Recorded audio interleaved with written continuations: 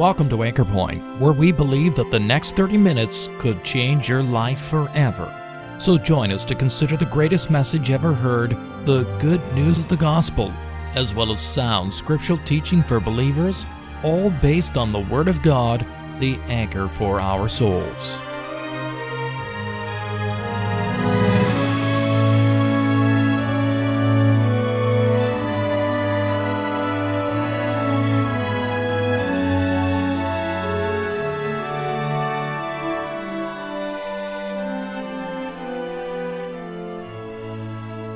One of the characteristics of the God of the Bible is His sovereignty. That is His absolute power and control over everything. We as mere human beings often make what we consider to be watertight plans that we are absolutely determined to follow through as intended. How often, though, are they changed, postponed, or even canceled? We forget the disclaimer often made in the Word of God with the little words, "But God." Yes, God has the final word. Perhaps we face some very difficult circumstances in life, and there seems to be no way out. Or even worse, we learn about our sinful condition before a holy God and come to realize that there is nothing that we can do about it. In this case, the words, "But God," bring us tremendous consolation and hope when we understand that God knows the problem and has moved to solve it for us. In today's broadcast, evangelist Mr. Marvin Dirksen takes a look at some of the "but gods" in Scripture, and we would all be wise to consider the will of God in our lives, the purposes of the Creator and Sustainer of the entire universe Himself. And we trust that the good news of the gospel will cause you to respond with praise and thanksgiving today. Luke chapter 12 and verse number 16. And he spake a parable unto them, saying, The ground of a certain rich man brought forth plentifully. And he thought, or he reasoned within himself, saying, What shall I do, because I have no room where to bestow my fruits? And he said, This will I do, I will pull down my barns and build greater, and there will I bestow all my fruits and my goods. And I will say to my soul, Soul, thou hast much goods laid up for many years. Take thine ease, eat, drink, and be merry. And if your Bible is like my Bible, there's the end of the quotation, and there's a period there.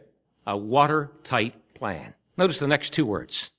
But God. But God said unto him, Thou fool, you unwise man, thou fool, this night thy soul shall be required of thee. Then whose shall those things be which thou hast provided? So is he that layeth up treasure for himself and is not rich toward God.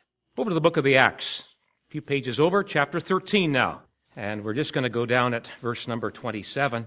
Paul is speaking to a lot of his own countrymen from his own nation. In verse 27, they that dwell in Jerusalem and their rulers, because they knew him not. That's, of course, Christ. Because they knew him not, nor yet the voices of the prophets which are read every Sabbath day, they have fulfilled them in condemning him.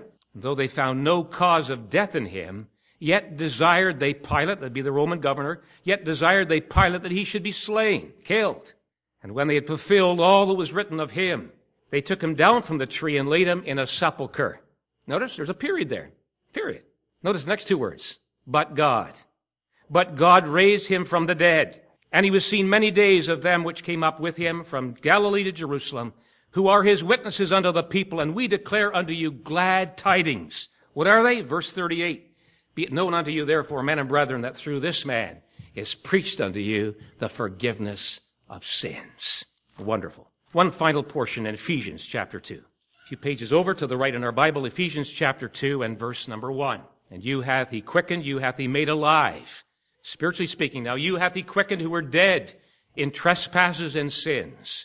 Where in time past ye walked according to the course of this world, according to the prince of the power of the air, that be the devil himself, the spirit that now works in the children of disobedience, among whom also we all had our conversation, our lifestyle in times past in the lusts of our flesh, fulfilling the desires of the flesh and of the mind, and were by nature the children of wrath, even as others. And you'll notice there's a period there. Notice the next two words. But God, who is rich in mercy for his great love wherewith he loved us, even when we were dead in sins, hath quickened us together with Christ. By grace ye are saved, and hath raised us up together, and made us sit together in heavenly places in Christ, that in the ages to come he might show the exceeding riches of his grace in his kindness toward us through Christ Jesus. That's one of my favorite verses. That's a thrilling verse. For by grace are ye saved through faith, and that not of yourselves. It is the gift of God, not of works, lest any man should boast. I'm likely going to date myself, but I just like to speak about some punctuation in the Bible. Now, I realize that all the Texers here likely don't use punctuation, and so I'm from a different era. I'm from the time zone when we had to do grammar. Ever heard about grammar? You don't do grammar anymore, do you? Grammar's not important. Just say it the way it is. Don't worry about the little details. Well, we had to learn grammar. We had to dissect passages. We had to look at all the punctuation. And tonight, very simply, I just want to look at some of the punctuation that men put in and some of the punctuation that God puts in. You say, Marv, I don't know where you're going with this. Well, I want to speak tonight, first of all, about the dash between time and eternity. The man had put a period there. His plans were all made. He was booked through. He had everything watertight. It was guaranteed. He had a long, long, long life ahead of him. You have all kinds of things laid up for many years. So just sit back and relax and enjoy it. Period. He didn't realize that God was going to have the last word. And we read these words, but God said. There is a dash between time and eternity. Death is not the end of our existence. There is something after. And God wants you to take a long look tonight, the dash between time and eternity. We have read in Acts chapter 13 about the exclamation mark between the cross and the empty tomb.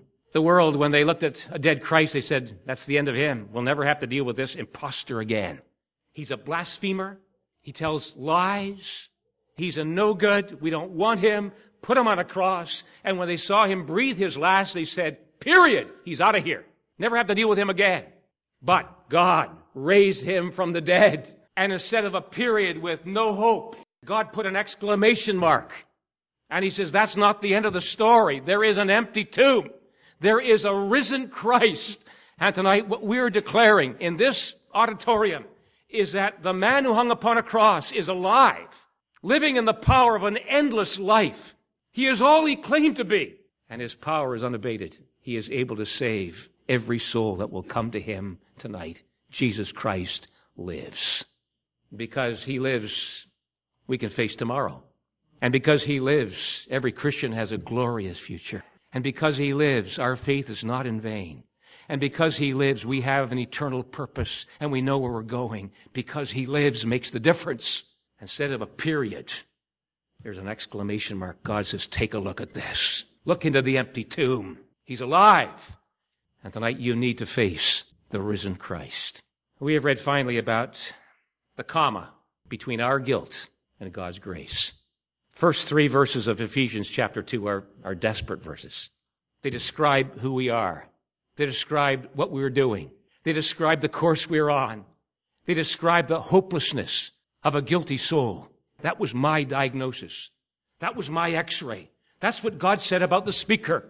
At the end of those verses, there is a period, because apart from God's dealings, I'd still be in my sins. But I'm so thankful that there was that phrase, but God, who is rich in mercy, for his great love wherewith he loved us, hath quickened us together with Christ. And the next few verses just take our minds and our souls and we soar upward to understand that in the ages to come, he'll show the exceeding riches of his grace and his kindness toward us through Christ Jesus. I just can't help but sense that Paul is trying to find different words, more words, to describe the immensity of God's amazing grace. And he concludes, for by grace are ye saved through faith, and that not of yourselves. It is the gift of God, not of works, lest any man should boast. And tonight, God is offering you, every single one, unconditionally, this amazing gift. It cost him everything. It's offered freely. It's offered without any discrimination. God is no respecter of persons. It doesn't matter where you've been. It doesn't matter where you're coming from. But he's offering you this wonderful gift. It is a gift of God, not of works, lest any man should boast. I'm going to heaven because Christ died for me. Nothing in my hands I bring, simply to thy cross I cling.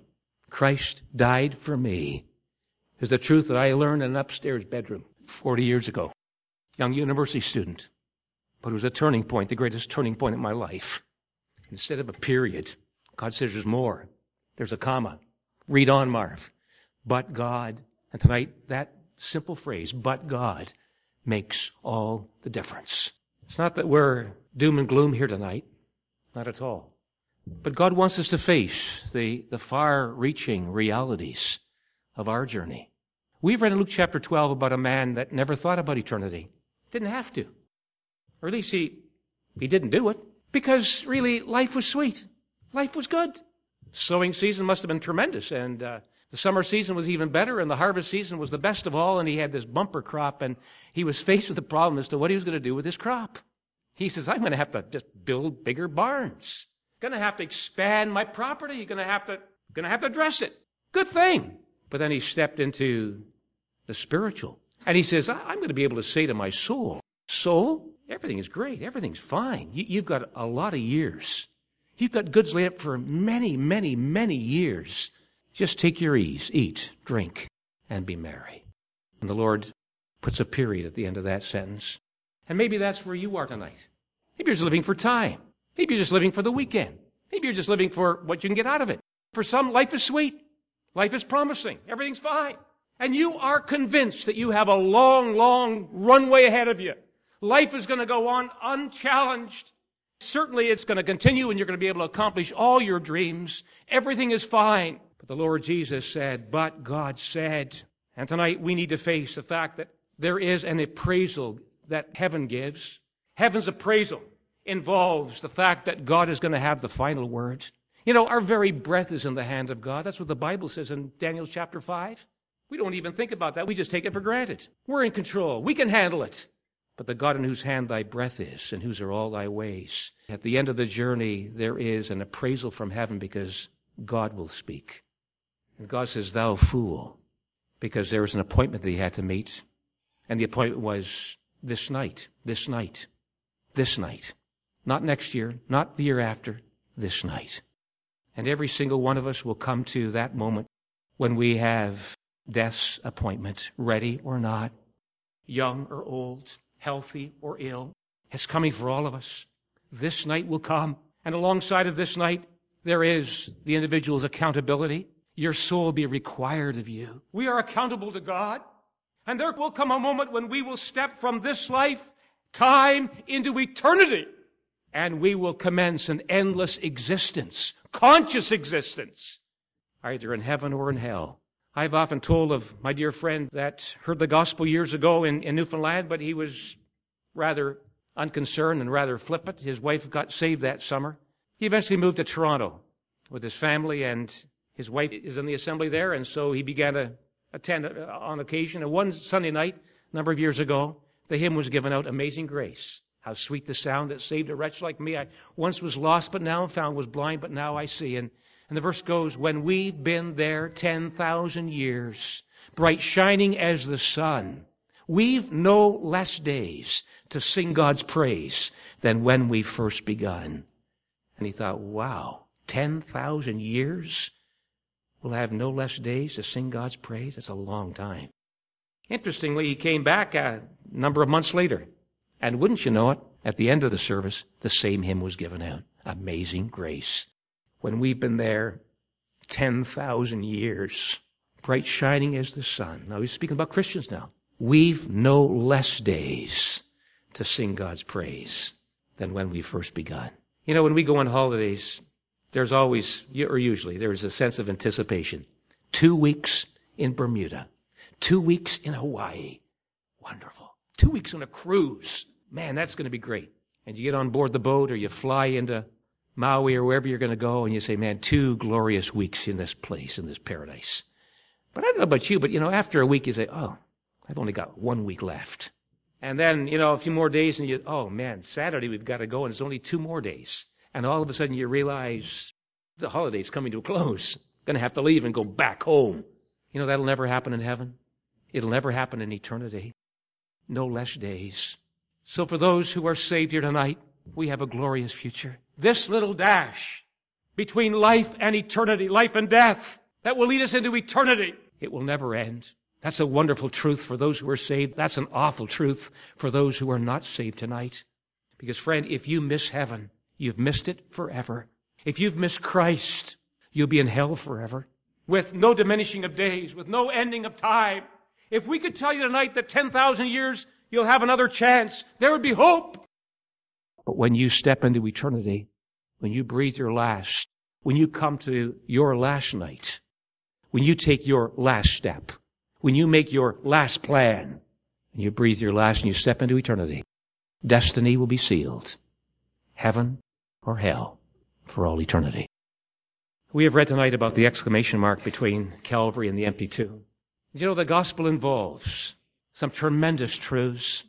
Number one, Christ died for our sins according to the Scriptures, and that He was buried, and that He was raised again from the dead. Third day, according to the Scriptures. We're tonight presenting a man, God's beloved Son, the very Son of God who came into this world by way of the virgin birth. That was not the start of His existence.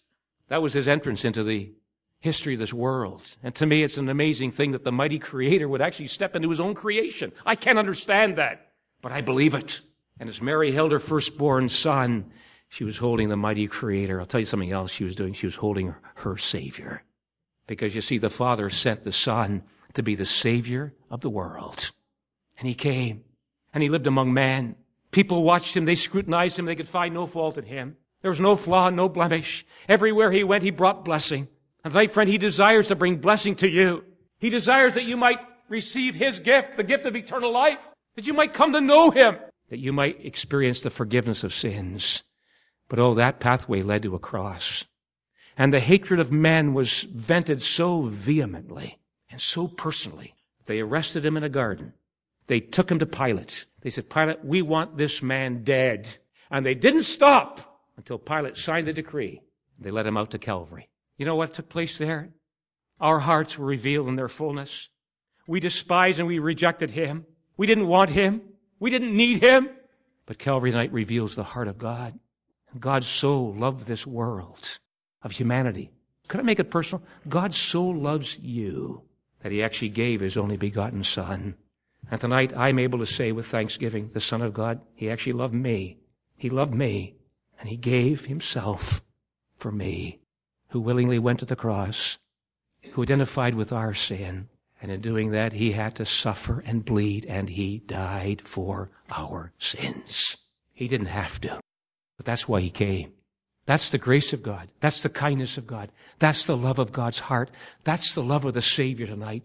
And tonight there are individuals here, and we can say, the Son of God, He loved me, and He gave Himself for me. Christ died. But let me tell you why. Christ died for our sins. And He was buried. End of the story. Is there a period there? No. We have read these thrilling words, but God raised Him from the dead. And when people looked at that dead Savior and they thought, well, that's the end of Him. Don't have to worry about Him anymore. God says, you wait. And He takes us to a calendar. He says, look at the third day. The third day it's going to happen. And sure enough, 3 days later, Easter Sunday morning, up from the grave He arose with a mighty triumph over His foes. And tonight we're able to tell you with absolute assurance, though we have never seen Him with these eyes, Jesus Christ is alive. And the risen Christ, friend, has changed the entire picture. The risen Christ means that God is absolutely satisfied with what His Son has done. In fact, Romans chapter 10, verse 9 tells us that if thou shalt confess with thy mouth the Lord Jesus and believe in thine heart that God hath raised Him from the dead, thou shalt be saved. What is that verse all about? That verse is an acknowledgement of who Christ is. He is Lord.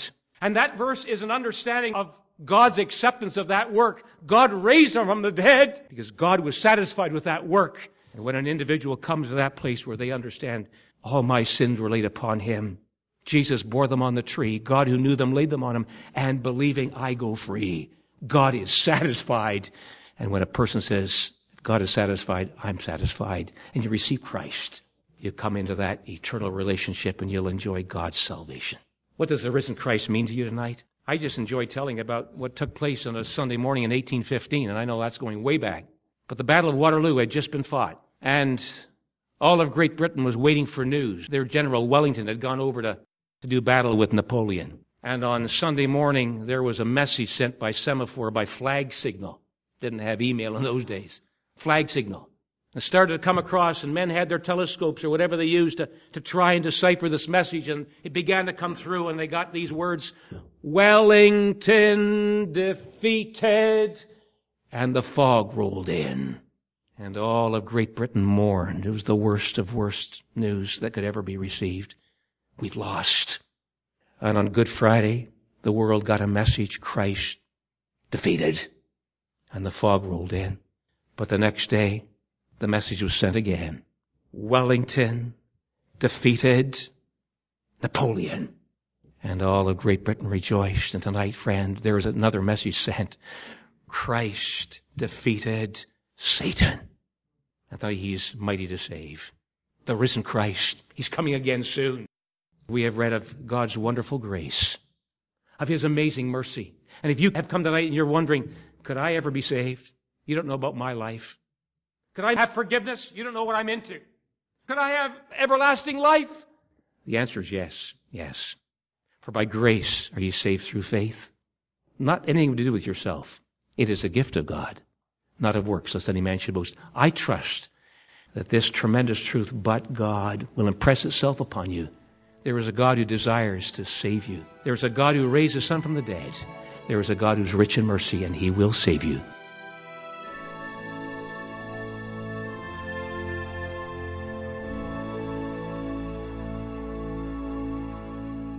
Yes, it is wonderful to know that despite our condition and circumstances, there is a God who will readily step into our lives and make a difference. We have all sinned against God and gone our own way, destined to reap the consequences of our willful disobedience. But God has responded to our need by providing a Savior to pay the debt that we could never pay ourselves. Don't be like the first man in our message who forgot all about his appointment with death. Be wise, won't you, and accept God's great offer of mercy today. If this or any of our Bible messages here at Anchor Point has made you aware of God's interest in you, or if you'd like some literature or a visit that would help you to understand these important truths, why don't you drop us a line at email@anchorpointradio.com. We'd love to hear from you. We're glad that you were able to join us at Anchor Point today. Anchor Point is sponsored by Christians who are meeting in various gospel halls. Each of these Christian assemblies holds gospel services every Sunday night, as well as regular prayer and Bible studies throughout the week. No collection is ever taken, and a very warm welcome awaits you. And if you've been challenged by today's message, would like to know more about the truth of the gospel, or of gathering under the name of our Lord Jesus Christ, following New Testament principles, please feel free to check out our website at anchorpointradio.com. There you will find more information, as well as the location, programs, and meeting schedules for the gospel hall nearest you. Also, feel free to take a look at other literature and audio offers at anchorpointradio.com, where you can also subscribe to our Anchor Point podcast. My name is John Sharp, and thank you once again for listening, and we invite you to join us again next week at the same time for Anchor Point, where we believe that in times like these, you need a Savior, and in times like these, you need an anchor.